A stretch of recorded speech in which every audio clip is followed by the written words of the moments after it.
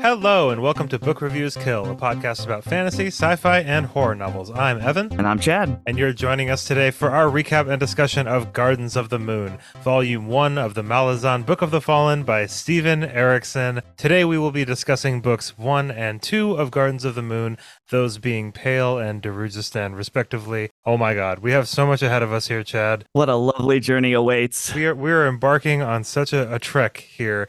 Everybody right now that's listening with us, we're so happy to have you here. This is going to be so much fun. It's going to be so much work on the part of me and Chad, but not only just for me and Chad, but it's going to be a lot of work for you, the listener, to be patient with me and Chad as hosts.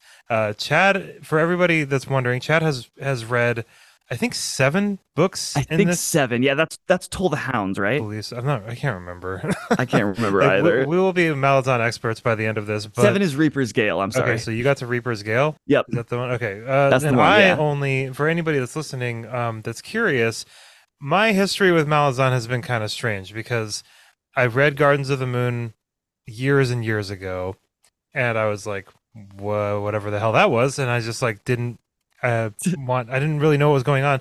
And then I started Dead House Gates, and it was just on a completely different continent. And I was like, I don't know what, I give up. I can't do this anymore. Like, I tried the first book. I don't know what's going on still, 700 pages later. There was a time and a place, and it wasn't then. And then I got a different job, and it was this person I was working with named Joe. I don't know if Joe's listening to this, but this person, Joe, that I was working with, told me, Evan, you need to push through Malazan Book of the Fallen. You have to read all of them. They're so good. They're some of the best fantasy books I've ever read. And I said, okay, I'll reread Gardens of the Moon. I will keep going. So I reread Gardens of the Moon, and then I finished Dead House Gates, and I was like, that was freaking awesome. And then I started Memories of Ice in early 2021, and I got about 200 pages into Memories of Ice, and then started making content on Book Talk and Instagram and stuff around that same time. And when I started making all that content, I was like, oh no, like I can't keep reading Malazan because I need to start reading even more stuff. I need to get in and see what everybody else is reading, and because I want to make varied and diverse content. I can't just like make a bunch of Malazan content. I could have probably, but Right. I wouldn't have gotten as many followers. Trying to be a little more relevant. Yeah, I would have been a little bit too niche for just starting out on there, I think. But anyway, I had to put Malazan down for a little bit. Even though I was very much enjoying myself, I was already a little bit into Memories of Ice, but I said, okay, I need to put this away for a little bit, but now we can do this.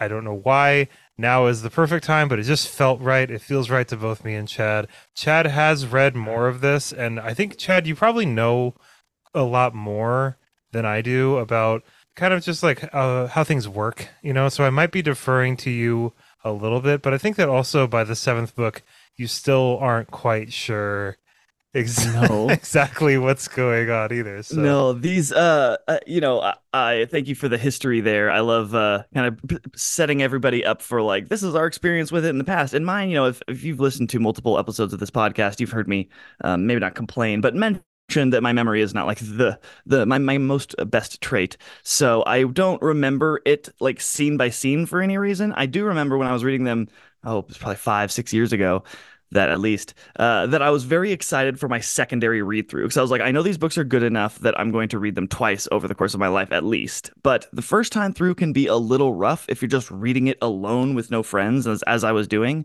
And I remember I started in January, and I got up to the 7th one, Reaper's Gale. And at that point, it was like the summer was ending, and I was just like, man, I'm really tired of reading this series. And I just couldn't do it anymore. And I was just like, noticed that I hadn't really been reading that much. In fact, it was probably the least amount that I was reading over the course of the last like 2 decades. And so I was just like, I need something fresh. I think I probably traded out for like a Dritz book and started reading that or something. And then I just never went back to them, because when you read Malazan, you can't like take a break for a few months and then pick it up again. You need to just like power all the way through, because it's so complicated and so little of it is actually explained to you.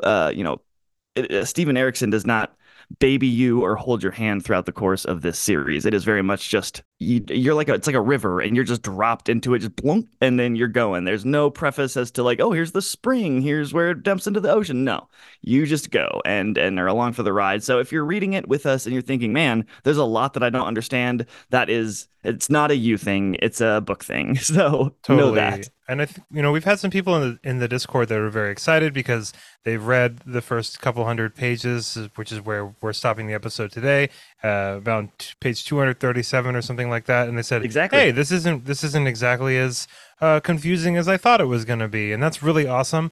People that are extremely confused right now, that's what this episode is for. Chad and I are going to do a recap of those first two books, including the prologue, of course, and then we're going to discuss. And I do want to put a little bit of a disclaimer out here for anybody that's listening to this first episode of this probably 40 episode long journey that Chad and I are about to go on. Chad and I are going to get a lot of things wrong. Like Yes. we're going, this is just the nature of this series. We're going to guess a lot of things. We're going to probably, what we say and what we think is going to happen, and how we're interpreting things could be objectively wrong to people that have finished the series. So just please be patient with us, and just please know that like Chad and I are doing our very best to try and keep everything as contained and as accurate as we possibly can. We will obviously make sure that the recaps are, that's not a matter of opinion or anything. That's just explaining what happened. So we can What do is that. right? We can do that justice for sure. But I just wanted to throw that out there because these books are just they're so ambitious, and there's just so many moving parts to them. Even on my third read of Gardens of the Moon, I got a lot more of it this time. Obviously, I've read the book twice, but I don't have the 10 books to put. I still don't know what like the houses are. You know what I mean? The Like Warrens. I don't know. I know what the Warrens are, but like Oh my gosh. I know. I just mentioned something that you totally Dude, forgot. I didn't Like, even think of it. Oh my gosh, you're right. and Jesus. you were like, sorry, I was giggling over No, here. no, and this is gonna happen many times. Please be gentle with me because I've read these before and I will know so little, you know? But it just really goes to show that there's just so much in these books. And so everybody, we just want to thank you in advance for your patience with us, and we want to just congratulate you on choosing to take this ride. You might get off of it at some point, and we totally understand, but Chad and I are muscling our way all the way through this, and we're going to start right now with the recap for the first book, the first two books of the first volume. And we are so stoked to have you along with us because that was the missing element when I first read these books was you, Evan, to talk with, and then you all listeners to kind of keep me motivated and to talk to in the Discord. And it's just we're gonna get so much more out of it because I really think this is the only series that I can say that is similar to this and how I feel like it's seminal to the fantasy category, maybe Lord of the Rings, but would be the Dark Tower series by Stephen King. Like I think it's like a cornerstone must read if you're really trying to be a well-rounded fantasy reader, you know? So if you are debating whether or not to join us, you should. All right, let's do the recap. Let's do the recap. I'm going to read it. Here we go. Oh boy. Here we go. Oh my goodness. The series opens in the 96th year of the Malazan Empire, during the final year of Emperor Kellanved's reign. A 12-year-old Ganoes Peran witnesses the sacking of the Mouse Quarter of Malaz City, where Surly, commander of the Malazan Empire's intelligence faction known as the Claw, is executing unregistered sorcerers after witches have begun to riot opposing the Empire's harsh sanctions. Perrin also witnesses a confrontation between Surly, now calling herself Lessine, or Throne Master, and Whiskey Jack, at that time commander of the Malazan Third Army, where their mutual dislike is confirmed. Perrin expresses a desire to be a soldier when he grows older, much to Whiskey Jack's disapproval. 7 years pass, and Lessine now rules as the Malazan Empress. 2 new ascendants have appeared in the Pantheon, Amanas, or Shadow Throne, and Cotillion, or the Rope, who have seized control of the House of Shadow and are now plotting Lessine's death. Cotillion possesses a young fisher girl, assuming the name of Sari, living in the Itkokan province of the Kwantali continent. Sari is compelled by Cotillion to join the Malazan Second Army under High Fist Dujek One-Arm, which is fighting on the Genabakis continent as part of a long-range scheme to get her close to the Empress. Amanus unleashes his Hounds of Shadow to wipe out a nearby Malazan cavalry regiment to draw attention away from the sorcery used in the area. Adjunct Lorne, personal aide to the Empress, is not fooled and recruits Ganoes Perrin, now a lieutenant, to help her track down the missing fisher girl. 2 years later, the Malazan Second Army under High Fist Dujek is besieging the city of Pale, one of only 2 free cities left on Genabakis. Pale is holding out thanks to an alliance with the powerful Anomander Rake, lord of a floating fortress called Moonspawn. Rake is commander of the non-human Tist Andi race and his own allies, Prince Kaz Devor of the Crimson Guard, and the powerful warlord Kaladin Brood and his troops. Devor, Brood, and their troops have been drawn off to the north by renewed efforts of the Malazan Fifth Army to capture Black Dog Forest, leaving Rake vulnerable to attack. The decision is made to attack Moonspawn. During the battle, several of the Empire's high mages are seemingly killed by friendly fire. Only Taishren, a high mage, and Tattersail, commander of the Second's mage cadre, survive. Moonspawn is driven off in the battle, wreathed in the smoke of its defeat. Pale falls, and the Malazan's mysterious allies, the Moranth, sack the city in an hour of brutality. Unbeknownst to Taishren, the Bridge Burners, an elite sapping unit of whom the demoted Sergeant Whiskeyjack is commander, manage to save the soul of a dying mage, Hairlock, and transfer it to a new puppet vessel. Tattersail then agrees to help them expose Taishren's treachery. Meanwhile, Ganoes Perrin travels by ship to Genabakis. Topper, the Clawmaster, visits Perrin via Warren, delivering orders for him to take command of the Bridge Burners. Arriving at Genabaris, Perrin travels by Quarrel with the Green Morath to Pale. Dujek intends to send the Bridge Burners to Darujhistan, the last surviving free city, to lay the groundwork for the Malazan attack. The newly promoted Captain Ganoes Perrin arrives to take command of the Bridge Burners, but he is almost immediately assassinated by Sari. Opan, god of luck, intervenes and arranges for Perrin to survive. The Bridge Burners leave for Darujhistan without him. Tattersail helps Perrin return to health. Whilst recuperating, Perrin foils an attack on the sorceress by a Hound of Shadow. Now in Darujhistan, Krepa has one of his dreams, in which he tells his audience of beggars that the coin will fall that night. Crocus Younghand robs the Diarl estate at about the same time as one of the members of Darujhistan's Assassin's Guild, Talo Krafar, is ambushed by an unknown foe. As Crocus makes his getaway, Talo, who mistakes the thief for his assistant, takes a shot at him. At that very moment, Crocus hears a coin fall and bends to pick it up, which saves his life. He is then pursued by those who attacked and killed Talo, escaping again and again through sheer luck. His pursuers come to the conclusion that an ascendant is meddling. Circlebreaker, a spy for the Eel, observes a meeting between Turban Orr and Councilman Feder. The Great Raven Crone visits the alchemist Baruch on behalf of Anomander Rake to arrange a meeting between them. Whilst there, Baruch allows her to observe as Councilman Orr calls on him. Orr wants Baruch to support his intention to issue a proclamation of neutrality. The alchemist declines, and Orr tells him that even without his support, the motion will be passed, as he has secured a majority in favor. To avenge a friend, Rallick Nom lies in wait to kill Lady Simtal, but at the last minute, influenced by Opan, Nom kills her lover, the councilman Lim, instead. This inadvertently scuppers Orr's plans, as he no longer has a majority. In the meantime, more members of the Assassin's Guild come under fire from unknown assailants, and Anomander Rake visits Baruch and agrees to an alliance with him and his fellow Cabal members.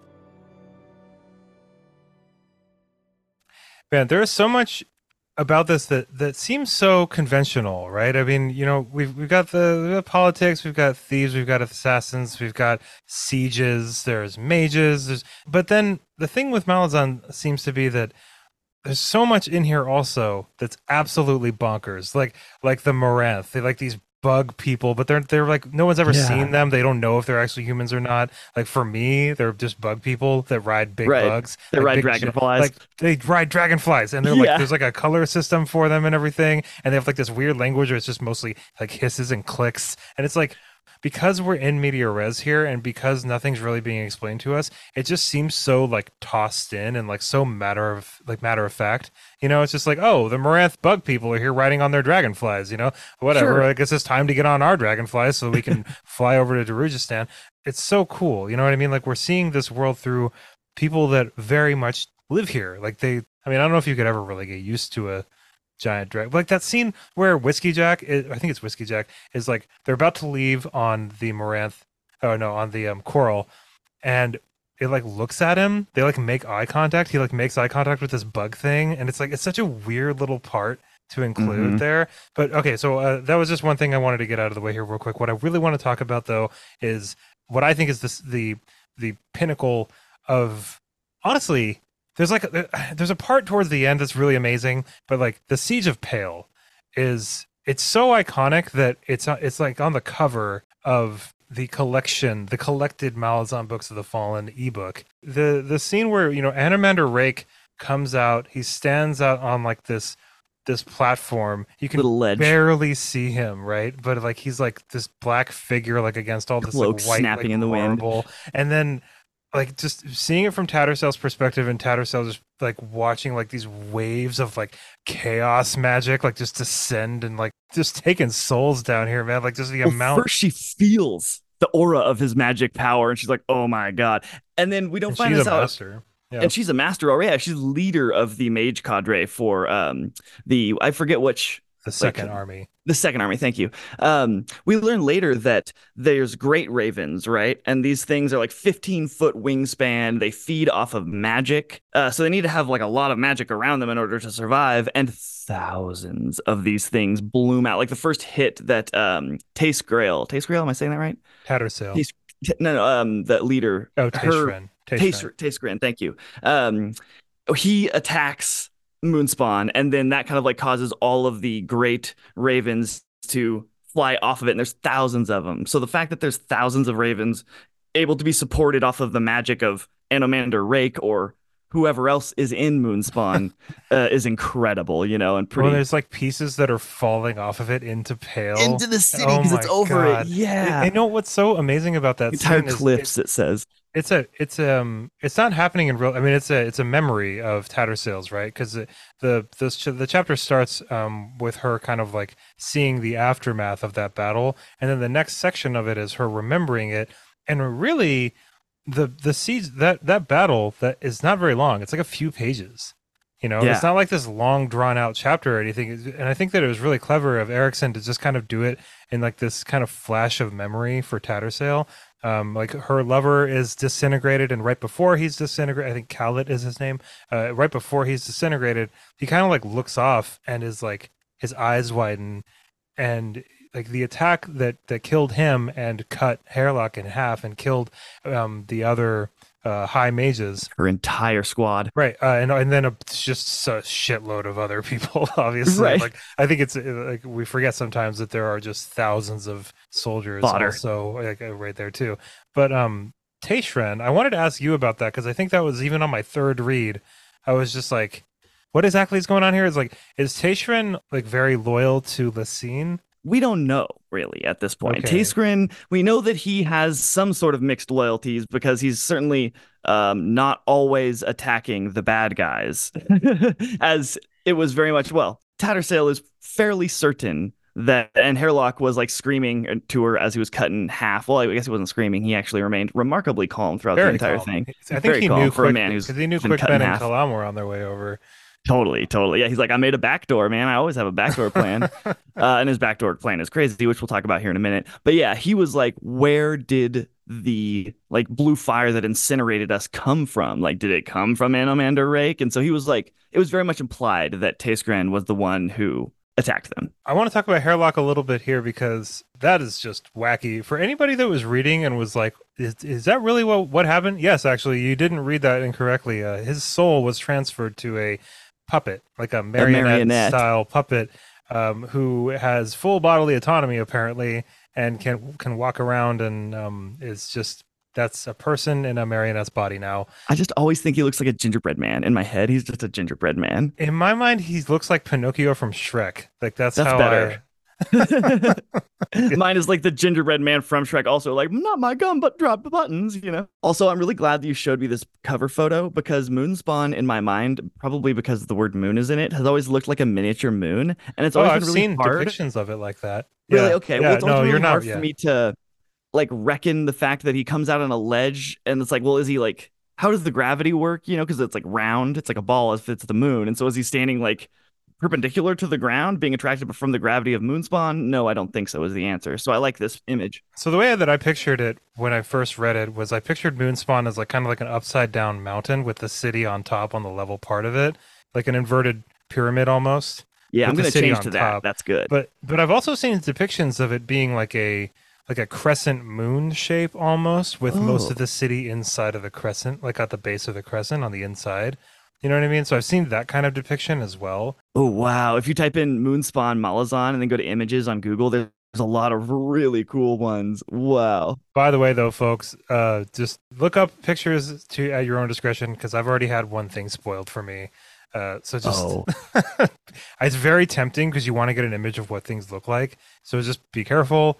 Try to find spoiler-free Reddit threads or something or whatever, but just be careful. Also, the cool thing about finding spoilers, though, is that there's so much crazy shit going on in this series. You'll probably forget what that even means anyway. So it's unless it's like a huge character death. But anyway, the reason I wanted to talk about Hairlock a little bit is because I wanted to get this right. Did they task him with navigating the Chaos Warrens? Is that like what his whole thing is? Is like they needed him to maybe not the Chaos Warrens, but he needs. Oh, and okay, sorry everybody. We knew this was going to be a mess, but like the Warrens. Let's go through that real quick, just so that Okay. everybody can, and then we can talk about Hairlock. Which my first read through, I didn't even kind of understand those until the third book, I think it was. Until someone like is like talking, there's like a conversation there. I was like, oh, that helps so much. There are quite a few different kinds of magic in Malazan, and the magic is sourced into this realm, I guess you could call this plane of existence, I guess you could Yeah, call yeah, it. good, good. That magic, that type of magic, depending on what you're trained in, is sourced from a Warren, which is a sort of magical outer dimensional Altered channel that dimension, yeah yeah. that you can in fact navigate physically. Right, you can literally go there. Yeah, but that's where the magic like comes from, and you can like open warrens, like portals to the warrens and stuff. When Perrin and Topper are traveling to, where do they go? Unta. They go Uh, back to the city, the Malazan Imperial City. What is the like the city of Malaz, I'm pretty sure. I thought They they go to went to Malaz Unta City. for Oh, some reason. where is Unta? Because they start at Unta's the in place. Quantali. Oh, wait, no. Unta is the current capital, not Malaz City. Oh, really? I'm sorry. Interesting. Okay. So yeah. So they did take a warrant to Unta, and that was where Perrin's family is. So I'm you're looking up right a though that map the of pro Malaz right now. yeah, I looked it up. So for our listeners, so the prologue takes place on a little island where Malaz City is, and it's right next to Quantali, which is a landmass to the west.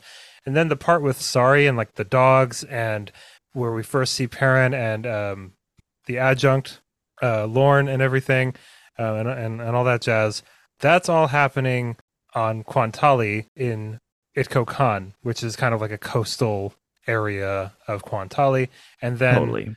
Perrin and Topper, one of the claws, goes to Unta through an Imperial Warren, and they talked with Lysine for a little bit, and Lysine's just like, "Oh, I remember you, the little young little whippersnapper," like whatever. And then Perrin goes and talks to his family for a tiny little bit, which is extremely relevant. Don't worry. And then the rest of the book takes place on Genebakis, which is a completely different continent. And then Deadhouse Gates all takes place in Seven Cities, which is a completely different continent. Yeah, this story, like you even mentioned when we first started this podcast, was that you started book two and you're like, and it was on a totally different continent, and I was like, what the hell? That is something that everybody, including myself, needs to just like accept and get used to right now. Is this story is all over the place, and I think it's like book six or something. I don't know. There's a book in our future that like the first at least half is totally about a whole new set of characters. Even though we spent like last 6 books or something with the old ones, it just like so this story has a definite theme and trend of just like going all over the place, but they all will connect at one point. I assure you, though it is sometimes frustrating. I want to keep talking about Pale before we move to the Darujhistan stuff because the first Darujhistan chapter is like, in my opinion, it's like not that interesting. It's just me. Like I know that the characters are important, but I want to stick with Pale for just a little bit longer because I want to talk about what happens with Perrin when he gets stabbed and then goes to weird dusty desert purgatory where there's like an arch of like writhing bodies and stuff and then Totally. oh my god, man, that part is so crazy. So What's crazy. up with that? Like, can you explain a little bit? Because I think that's probably one of the more confusing parts of like Perrin getting stabbed. Was that Sorry that stabbed him, or was it Cotillion I think it was sorry, and I think sorry compelled is by Cotillion? compelled by Cotillion because the prologue of this book is like fisherman's daughter who's kind of like trying to get some nets back to her dad is like watching this army go by, and she's kind of on this cliff face, like sitting next to this old hag, and this old hag who's like a magical woman of the fisher village throws out some weird prophecies or something right before she gets taken down or like slapped with some a gauntleted hand that which kills her, and then Cotillion and someone else, I forget who. Amanus, I think. Amonis, yeah, yeah. They arrive out of nowhere. They claim the other side of the street, and they kind of make a joke out of it. And it's like the other side being their own like realm, which is probably a different Warren they're referring to. And they take her for some reason. They're like, she'll work, that's fine. And then they proceed to slaughter the village and a lot of the soldiers and stuff. And sorry, I'm quite certain is that fisherwoman who is now kind of the hand or The vessel. representative of the vessel, thank you, of Cotillion in this mortal realm here. Why he needed her, I'm not sure, but she gets placed into the bridge burners. I think they're trying to get to Lysine. They're trying to kill her. They're trying to use Sorry to kill Lysine, and that's why, to my understanding, it took like for a decent amount of magic in order to occupy Sorry like that, and so they covered up for it by they wanted to distract from the use of all that magic in Ikko Khan with like all these dogs that come in and murder like 400 people or whatever. So it's like this big massacre, right? Totally. But Like disgusting. Adjunct Lorne, I didn't mention it in the recap here, but she seems to be like what does she call? She's like the opposite of magic. Like she's not, uh, which is Yeah, kind of her job confusing is to like language. She like sniff sniffs out it out, magic yeah. users. But she's not. I liked how it was though because it's like it's not that she isn't magic or something like that. It was like she was the antithesis of magic. It's like Yes. it's not that that was such a cool way of phrasing that because it's like it's not just that like you'd have to almost be somewhat magical. I feel like almost to be able to do that. Totally. But anyway, Perrin is sent by Lorne, who is like just not having it. She sees the magic on the wall here. She knows what's going on, and so she sends Perrin after this Fisher girl. But I don't think that Lorne knows that the Fisher girl, Sorry, is going after Lysine. I think it's just sketchy that she would join up like that. And so Yeah. she's having Perrin go follow her.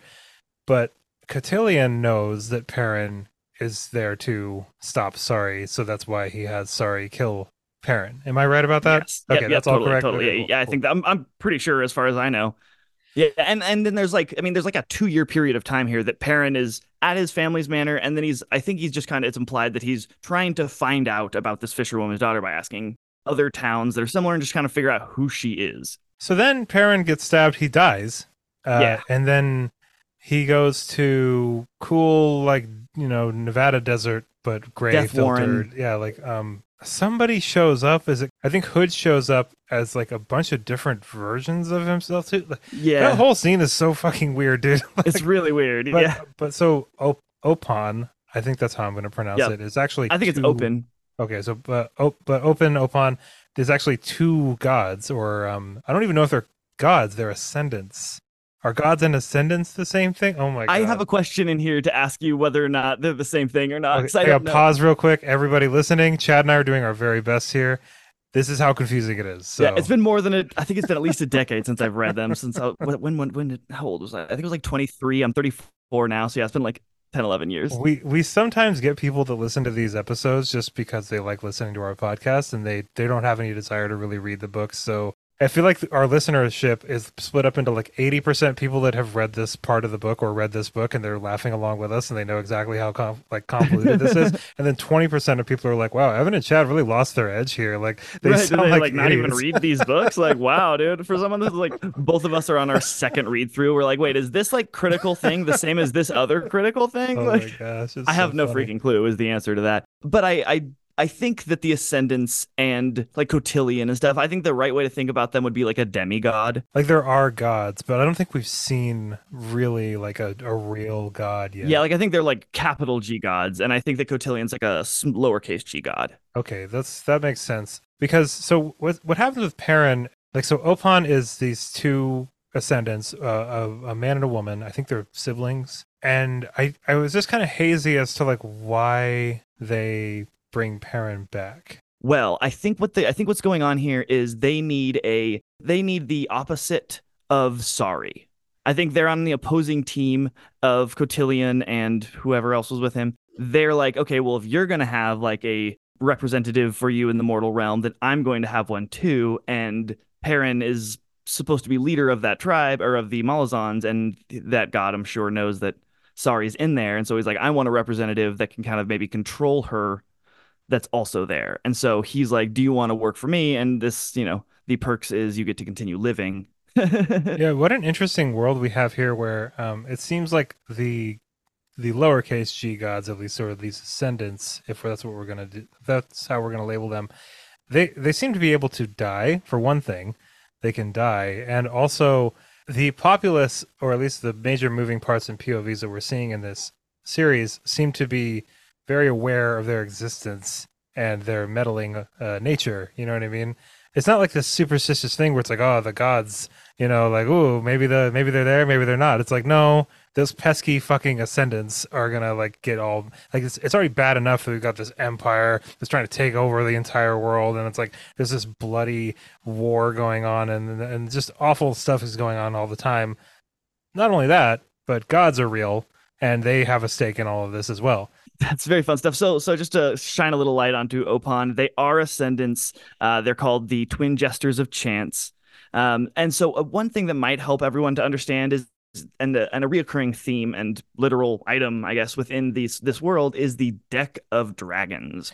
A lot of I'm seers so uses glad this we're deck to yep. like predict the future. It's kind of like a Wiccan deck or whatever. Tarot cards. Yeah, tarot cards. Thank you. It's kind of similar there, except each one of these cards represents an ascendant. Within this deck of cards, there are, I think the word they used is aligned and unaligned. So most of the gods, ascendants, whatever we want to call them, are aligned with either with certain forces, with certain factions. And the Opon, the Twin Jesters of Chance, is an unaligned card. So kind of a chaotic, neutral element agent of chaos. That kind of explains things. Yeah, like they conduct things for their own entertainment. If they see that one of the factions of gods is getting a little bit too powerful, they might deliver a coin to a young thief and make it so he has just crazy good luck. So what was up with the Hound coming in and trying to kill? Was it trying to kill Hairlock, or was it trying to kill Tattersail, or was it trying to kill Perrin? Is his name Gear? Is that the I think Hound's so. name? Yeah, I think yeah, What a yeah. Because cool there's, name for a dog, I man. If know, I ever dude, get another dog, I'm gonna name him Gear. that's a great name. And I hope he's. I want to get a corgi and name him Gear after the. Yeah, But anyway, what is that Hound doing there? I think the Hound is trying to kill Perrin. Okay, so it's a Uno reverse card on Opon. Yes, yeah. Basically, because it's trying to prevent it's the hounds are servants of one of the gods, and it's one of the ones that are, I believe, in like the realm of shadow, which is one of the houses or well, I don't know if it's a house, but it's one of like the factions of the gods. Where I said unaligned and aligned earlier, the realm of shadow is one of those factions. So it's really dangerous for lots of times to travel in these warrens, especially if you're not aligned with the group who owns that warren. But they can be very handy because you can cross an entire ocean in a couple hours, if you travel through it. And so Gear follows Hairlock through. Why? I don't know. Probably because Cotillion was like, go check out who's in my realm. And then kills like a bunch of guards while in the town, then comes across Tattersail. And I think Tattersail is. Oh, Tattersail was guarding Perrin.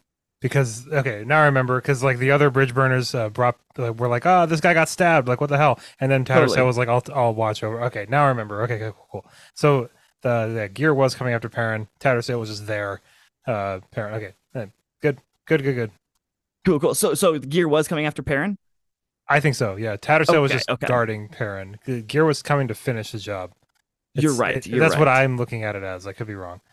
So the bridge burners, Fiddler, Callum, Quickben, none of them seem to like Sorry very much. They're all really sketched out by her, except I for mean, Quick Whiskey Ben Jack. describes her as pure evil. Yeah, yeah. Whiskey Jack is not hearing it, not having it.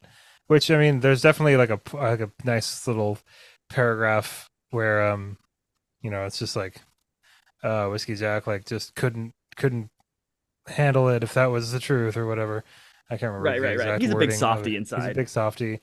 What do you think about that? Like, what do you think about like this many of the bridge burners having like this much of an issue with this new recruit, but they're just, I mean, they're very loyal to Whiskey Jack and they're not, you know what I mean? Like they like I feel like Quick Ben or Callum could have probably at least attempted to get rid of her at Right. some point, Well, I but mean, here's the thing, right? It's like either they're right and they end up doing like good for the world and kill like an agent of a probably not very morally good god, lower G, but or they kill a little girl, right? Like so like that's like they got to be really she's like certain. so obviously like not a regular 15-year-old Yeah, girl. but just Like, because someone's not sure, a no, you're right. regular Yeah, Marine doesn't mean you want yeah, to kill her, you know? She's yeah. like I think it's probably And they probably don't know hard that to do she's that, like they just think which something's is up good. with her. They don't know like it's cotillion, you know what I mean? Like they're not Right. yeah, they're not like we know exactly what's going on and it's really bad. They're like, nah, something's up with this chick. I don't know what the hell is going on.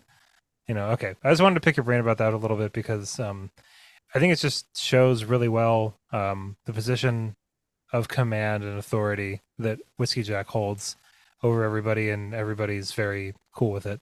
So the bridge burners, you want to talk a little bit about like their history? Rather you did because I mean I know a little bit about them, but I think you could probably do a better job. So there was the empire, we're in like the sixth or seventh year of Lassine's rule. And the emperor before who Lassine 7 or 8 years ago, like directly after the prologue of this book, she took over. It was like a coup or something. So she took over the empire. So now she's the empress.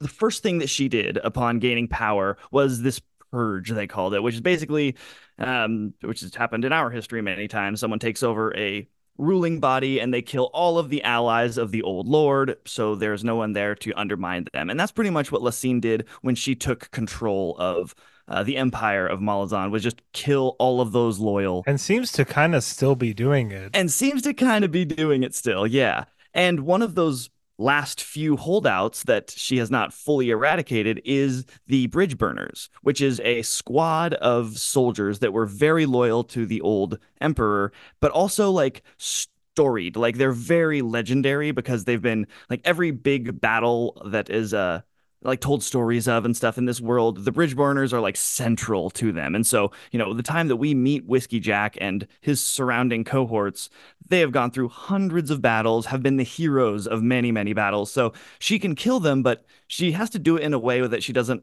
get caught really because it'll Right. and all the soldiers, herald Whiskey Jack. They're all given these names. If you're given like a nickname, you probably did something heroic, and so she has to go through and kill them all, which is why they're all in the tunnels underneath the city of Pale trying to dig through. They're given the task of that. And then the morning before they take over the city, something happens that collapses those tunnels and Kills kills most of them. most. Yeah, I think Yeah. there's like 15 left or Oh something. my Like gosh. Yeah. very, very There were few. like hundreds And of them. Yeah. yeah, and when we meet the bridge burners, it's important to understand that these poor, poor people have been underground for the last 2 years trying to tunnel under the city of Pale. And then they get collapsed on these things. People say that it was Animander Rake, but probably was Tastegrin. And then they come out all covered in dust. And of course, then we get taken away with the story. Not to mention, Dujek has been given orders to send the bridge burners to Darujhistan, which not trying to spoil anything really, but just it's mentioned that Darujhistan is sitting on top of a bunch of natural gas deposits. Um, I don't know if natural gas is the word I would well, use. Darujhistan is another dangerous place to send the bridge burners. They're very wary of this. They're like, "What the hell is Totally. going on? Like, why are we being sent to Darujhistan on like this weird special mission?" Um, so yeah, that's important to go over too. Also, is that uh, also I was given the impression that they seem to want to put Dujek One Arm on the throne to usurp Lessine. Who's It was they? the bridge burners. The bridge burners. Yeah, Okay, the cool. bridge burners seem to, and it's even like there's even like this tiny little exchange, and Dujek like shuts it down like immediately, Yeah. because Uh-huh. they're just like, I don't know, man, when you're in charge, and he's just like, shut the fuck up, man, Nope, nope, nope. like no. And Dujek is like the leader of High that fist. He's yeah, the like High the Fist, main, which is the interesting because general. see that's the thing with like these kinds of politics, and this is the kind of politics that I enjoy reading about, honestly, because Me too. there is a lot at stake here, and also like Lessine, kind of to your point before, like Lessine can't just like take literally everybody out like North Korea style, you know what I mean? Or like, you know what Totally. I mean? Like that's She just still needs the support of her it's army. yeah, like this isn't the kind like she's engaged in an active campaign right now. And like Dujek One Arm is like a legendary fist, you know what I mean? Like at least I think he's a newly appointed fist, but he's a legendary commander. So just taking him out, taking Whiskey Jack out, it would leave the rest of the army very demoralized. Right. It'd be like Franklin Delano Roosevelt taking a patent. Yeah, so I think that's most of the information we need from Pale. I think I've got a pretty good handle on it. There's still some stuff that's just kind of hazy for me. For like, still even after our conversation, I'm not quite sure if Gear was sent to kill Perrin. It sounds like he probably was, but I'm not really sure exactly what that's all about. I'm not really sure about Perrin's sword. I don't really understand the significance of his sword, or where he got it exactly, or what Opon did to it exactly.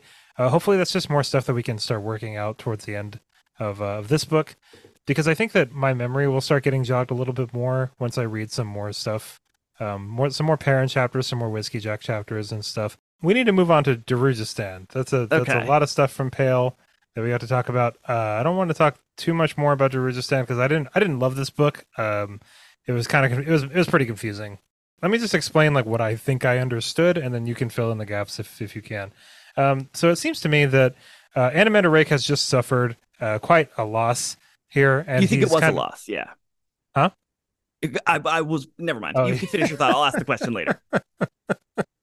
I just have a everything is thought. everything is Yeah. just like, well, was it though? Really? I know. I Okay. know. But anyway, so Animator Rake is appealing to this alchemist, Baruch. and Baruch.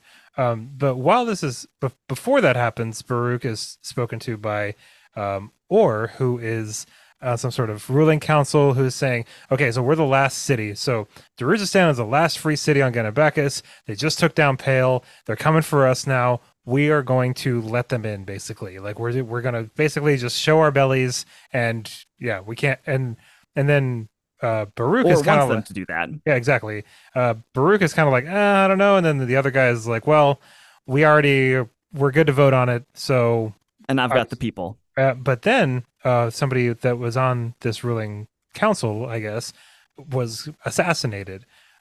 Even though the assassin was trying to kill this noblewoman, I suppose you could call her, Lady Simtal. Hmm. Um, he was trying to kill her, but then Opan seemed to intervene. Opan just has their fingers in all kinds of different pies. That's a thing. So that offset the vote, so that now it's all up in the air again. I think what I'm having trouble with here is just like Crocus and Marillion and Kruppa, and what the hell is up with all the? I mean, I know that Crocus like finds a coin, was a really cool scene when he like finds the coin, and just as he ducks down to grab it, like an arrow goes over his head and stuff like that, and he's just barely squeaking by, getting. I liked all that stuff. He notices that there's like these kind of like shady people doing shady stuff on the rooftops, Right. and he bends down to grab a coin just as an arrow like flies over him. Right. But then Right. doesn't Okay. he like? Okay, so that's really, I don't understand the significance of like what's really going on with these people in the. I understand how it kind of develops later, but if you can kind of just like fill me in a little bit more on what's going on in this chapter specifically. I don't remember exactly everything that happens in that chapter, but I will say that like kind of my understanding of part two of this book is to Book two. Book two, thank you. Book two. I'm trying to say part two because it makes more sense to me Yeah. personally, but like I get it. I should use the what it says in the like outline of the beginning because it is book one, book two. So in book two, I think is an introduction to the city of Darujhistan and the way that it works and the kind of players that are pivotal in this story within it, in which there are five. There is the assassins, the alchemists, and the thieves, the council that rules the city, and then the crew, which is like Kruppa and Crocus, and I think Murillo and maybe Ralik Nom. And so those are kind of the players here. And then it also, I think, is really trying to nail down the theme of there are ascendants, and behind every one of the like mortals' actions is a ascendant who's trying to push them and coerce them to do their bidding, basically. And that's why we see Sari gets taken. We see Perrin kind of get aligned. We see Crocus now has the coin of Opon. So we kind of get drilled into our heads. There's a big theme here of that the gods, small g, are factioning out and then trying to defeat each other by using mortals as their puppets. And then, yes, there was a god that was opposed to Darujhistan, the Darujhistanians just getting up and kind of leaving and allowing the Mullah's army to just walk in and take over everything. And that god made it so. Is that Opon, I think, who made it so? But what was the god, do we know, that made it so the arrow hit I the believe other that's person? Opon. I'm Okay, pretty okay. sure Yeah, so I it's think Opon. Opon, who was unaligned, is kind of like picking sides here. Or maybe just trying to be an agent of chaos because it seems that's what they do just for their own entertainment sort of thing. But whatever reason, they don't want the other god, their opposed faction, to give up the city of Darujhistan. And I think it's kind of funny with what is the councilman's name? Or Oh yeah, Turban or yeah. yeah, it's made very clear that he is just basically a pawn. Like the councilmen don't really have any real power. I think the Alchemist Guild and Baruch, specifically the head of them, is kind of one of the real power players in the city. Yeah, he mentions that the like the sorcerers and like the magic peoples of Darujhistan are very kind of like uncooperative, and Baruch Yeah. has like a lot of influence over them. And I think that Or and most of the councilmen, they seem to think that like the reason that Pale fell was because of its sorcerers. You know what I mean? Like Hmm. like Pale.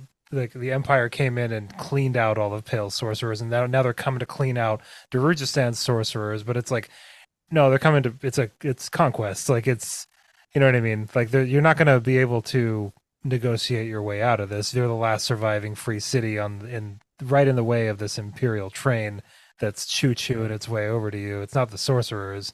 Totally. And if we look at Lysine's history as to what she does when she takes over a new area, is she pogroms the current leader class, right? So I think Or probably would be not acting in his own best interest to give up the city, as he would probably be marked down, being a councilman, as one of the ones to be purged, right? So she can establish a new ruling council. So he thinks maybe for whatever reason that it would be best to give up the city, but I think it probably wouldn't be best, seeing with Lassian's history. She would probably take out all of the current rulers or anyone with any influence within the city. So let's talk about the conversation between Animator Rake and Baruch. Right. Um, that's a pretty interesting conversation. I remember I said earlier that it was like Animator Rake has just suffered a defeat. I mean, I feel like did he just bounce? Like, did he just leave?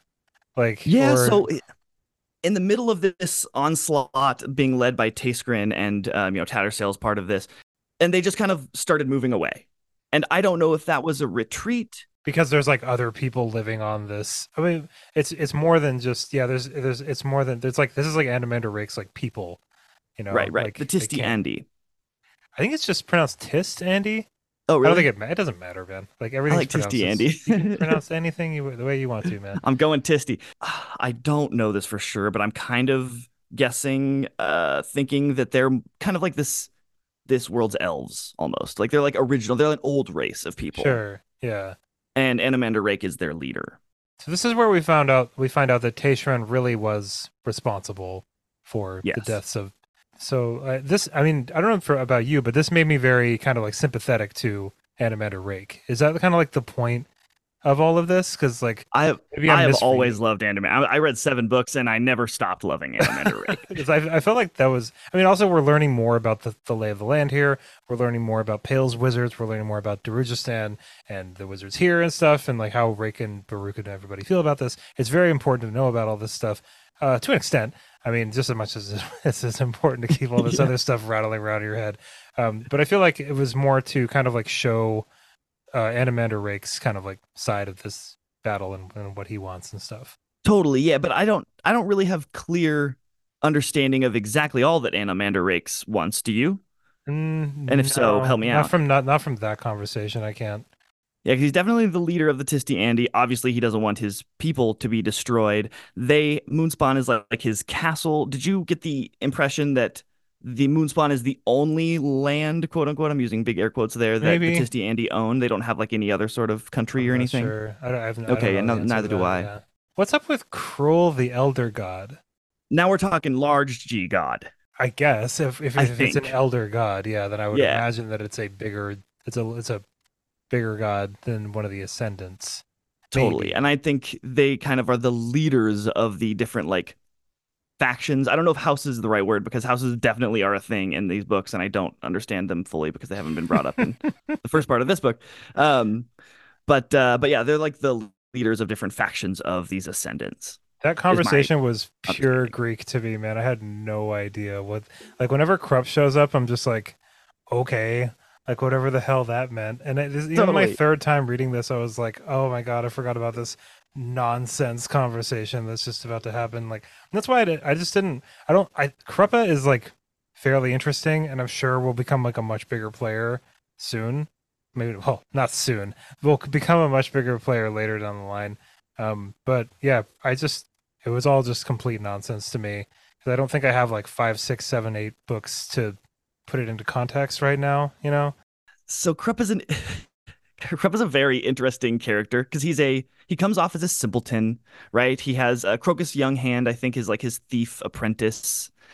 He is a master manipulator with hands and strings tied all throughout the events of Darujhistan, and has the ability to, if I'm remembering correctly, he has the ability of prophecy. So he says whenever Krupp, you shouldn't tune out whenever Krupp is on the page because Krupp says really hard things to understand. You're like, what the hell? But like he's actually predicting the future many times and trying to make certain outcomes happen. And so, yeah, he's always really confusing, but what he's saying is extremely important. Okay, well that's good. Yeah. That's And good to he's know. currently serving as an agent of Baruch, the alchemist who is head of the like Sorcerer's Guild or whatever in Darujhistan. Yeah, and like the rest of this chapter is just kind of like Lady Simtal and Turbinor and like Ralik and Murillo or whatever his name is and Crocus, and I don't know. I don't really care that much about that stuff. I know I probably should. It's all kind of like leading to a point towards the end of this book that's really important. And so, yes, it Mm-hmm. is important to remember all this stuff. But like, I don't know, man. I feel like Gardens of the Moon, this book in particular, I feel like, and this is from somebody who's only read the first two books, but I feel like a lot of this book isn't really that important. You know what I mean? I'm probably so wrong. Like, It's introducing characters, factions, and themes and places. It's kind of giving us the lay of the land. Here's what Malazan Empire is all about. Here's what Lessine's all about. Here's the Whiskey Jack crew. Here's Krupp and his crew. And here is Baruch. Here's the city of Darujhistan. Here's some of the factions within it. Here's some of the ascendants. Here's some of the themes of ascendants using people as their pawns, that sort of thing. right. Yeah. And maybe in the next episode, I'll be able to put a little bit more into context. I can't really remember like why all these people are important right now. Me neither. Yeah. We haven't done an episode where we've stopped like a part way through a book. So if you're listening right now and you're like, why doesn't Evan care about any of this stuff? It's like, I will just give me a few more chapters. You know what I mean? Right. Like We I just barely got like, introduced to these yeah, like people. I just like right now it's just like, oh, like Turvin Ord's like laying on a bed and like Lady Simtal. And I'm like, oh, this guy's wife is like hanging on Marilia's shoulder. Like, oh, the drama. And I don't really give a shit about any of that stuff right now. Like I will Totally. eventually. But yeah, the Darujhistan chapter just coming hot off the heels of the Siege of Pale stuff is just like, it's not that interesting to me, you know, like it, Totally. but yeah, I mean, that's about all I wanted to go over for this episode, actually. just to shine a little bit of light, and maybe I want to confirm my understanding. When Anomander Rake is talking to Baruch, he says that like he tasks Baruch with bringing him the heads of two escaped mages of Pale. Yeah, So totally. for some reason, Anomander Rake has some beef with the mages of Pale and Yeah, is like, I want them dead. I didn't really understand that part. Me neither. Yeah, I didn't really get Yeah, that. and then we hear when we can He had end already this. killed some of the mages of Pale, didn't he? Yes, I Animator believe Rake? so. Yeah. Okay, go ahead. Yeah, and then when the more oh, we'll talk about it in a second. We hear mention of and it's interesting whenever his name gets brought up, there's always a character who's like, "Huh, that name sounds really familiar," which is Kaladin Brood. Yeah, I've never seen this man, but I already know he's super badass. I already know. Super awesome. Yeah, I'm Yeah, excited he's to the meet leader him. of the Tistiandi Oh wait, no, forces. he's part of this. He's in this book at some point, isn't he? I don't We do, know I think we actually. do see him eventually. Do we? Okay. You can quote me on that later. I'm pretty sure Kaladin Brood is in this book. Okay. I don't remember, man. I'm sorry, everybody. Nah, okay. So what do you think one of my final questions here, what do you think about the Malazan's empire's alliance with the Moranth, these insect-like people? Because I they think it's don't cool. I think I it's think cool it's too, but yeah. like it doesn't seem to be a popular decision amongst her And it's common also it army. doesn't seem to be like a super smart decision either, because it's like, Why not? well, because they're like a really mysterious people. Like Yeah. they don't seem like they seem loyal to an extent, but like I just don't feel Only like as far as it'll serve their yeah, purposes. exactly. Yeah. Like they just don't Yeah, give me yeah. like they don't give me like this like ultimate like loyalty vibe at all, you know. But Totally. And they're really cool. for some reason the mages of Pale were had been like manipulating the Moranth, and the Moranth have like the Moranth society has a big like revenge streak in it, and so when they get like allowed an hour of revenge or something when the city gets taken over. That Tattersail kind of like comments on, and for every life that the Moranth thinks that the mages of Pale took from them, they go in and in this hour of revenge take back, killing in the city of Pale. And so, yeah, the Moranth are really interesting, kind of hard to, I don't know, it's hard to empathize with like a group of insect people. It's like hard to I don't even know if they understand are them. insect They don't people have though. eyebrows. They are insect people for sure. They're like chitinous and they click and stuff. I love it. I love it So so yeah, and much. it seems like Lacine is only a ruler from fear. Like nobody is ruling is with her because they love her. She seems pretty scary. She's allying them with like dark, ancient races that are super scary. Um, yeah, I don't know. It seems like they kind of represent the darker side of her rule, which is just her wanting power. And I love the fact that the Malazan Empire and the city of Malaz, like you said, is just like a little island, but it's taking over entire continents. It'd be like Cuba taking over America or something. Okay, that's gonna do it for me. For I don't know. What do you think, Chad? Is there anything else you want to go over? Because I'm kind of like No, I dude. want to go read more of this and put some more into Me too. context and everything. I think this was a great episode to get everybody introduced to this series. Um, yeah, I'm really excited, man. I'm so excited to become at least somewhat more of an expert on Malazan by the end of us reading this. Even though I feel like I'm gonna need to read it all again at some point in my life. Yeah, yeah. I'm reminded, even just after these two books, of how truly like unique this series is. It's just like a cornerstone fantasy book in the fantasy book realm. It's like the depth of story, environment, and characters just can't be compared. And everybody, we really, really do appreciate you coming on this one with us. More than pretty much anything else we've read, actually. I think that Chad and I wanted to do this from when we first started the podcast, and I'm just so happy that this is the way that we're doing it. We built up our audience this much that we've got such an engaged audience here for these episodes, and we've got so many. There's a ton of people that are involved in this and getting more all the time. And if you're listening to us in the future, hello. Thank you for listening to Hello. our cool evergreen content that we made years ago. And hopefully, this is helping you. Maybe not this first episode so You're much. right. Like There was maybe certainly a lot of this question was marks at the probably end of our pretty conversations. confusing for you. Yeah, you're probably just the same amount of confused, but you're with friends, and we're You are confused in too. you are in good You're hands. in And confused company. if you have any sort of nuggets of information that will answer any of those question marks that we were stumbling along with, feel free to Yeah, hit us slide up into about our it. DMs. We would love that for sure. Yeah, we are first and foremost two best friends reading a really cool series, so we do not Hell yeah. pretend to be experts on what we're reading about by any means with any series, and especially not this one. So Yeah. Anyway, I'm gonna go. I'm gonna go read more of this. I need Me to too. get some more context in so we can have an even better conversation in the next episode. So look out for the next episode, everybody. But we're gonna try to make this a weekly thing. We'll do our very And what is best. the next episode going to cover? If you're reading along with us, so Then we'll people know. cover books 3 and 4, which would be The Mission and Assassins, respectively. Excellent. And then we're gonna do 3 books for the last episode, and then get into Deadhouse Gates. Okay, everybody, thank you so much for listening to this episode. Hope you have an awesome rest of your day. And of course, happy reading. Bye, everybody.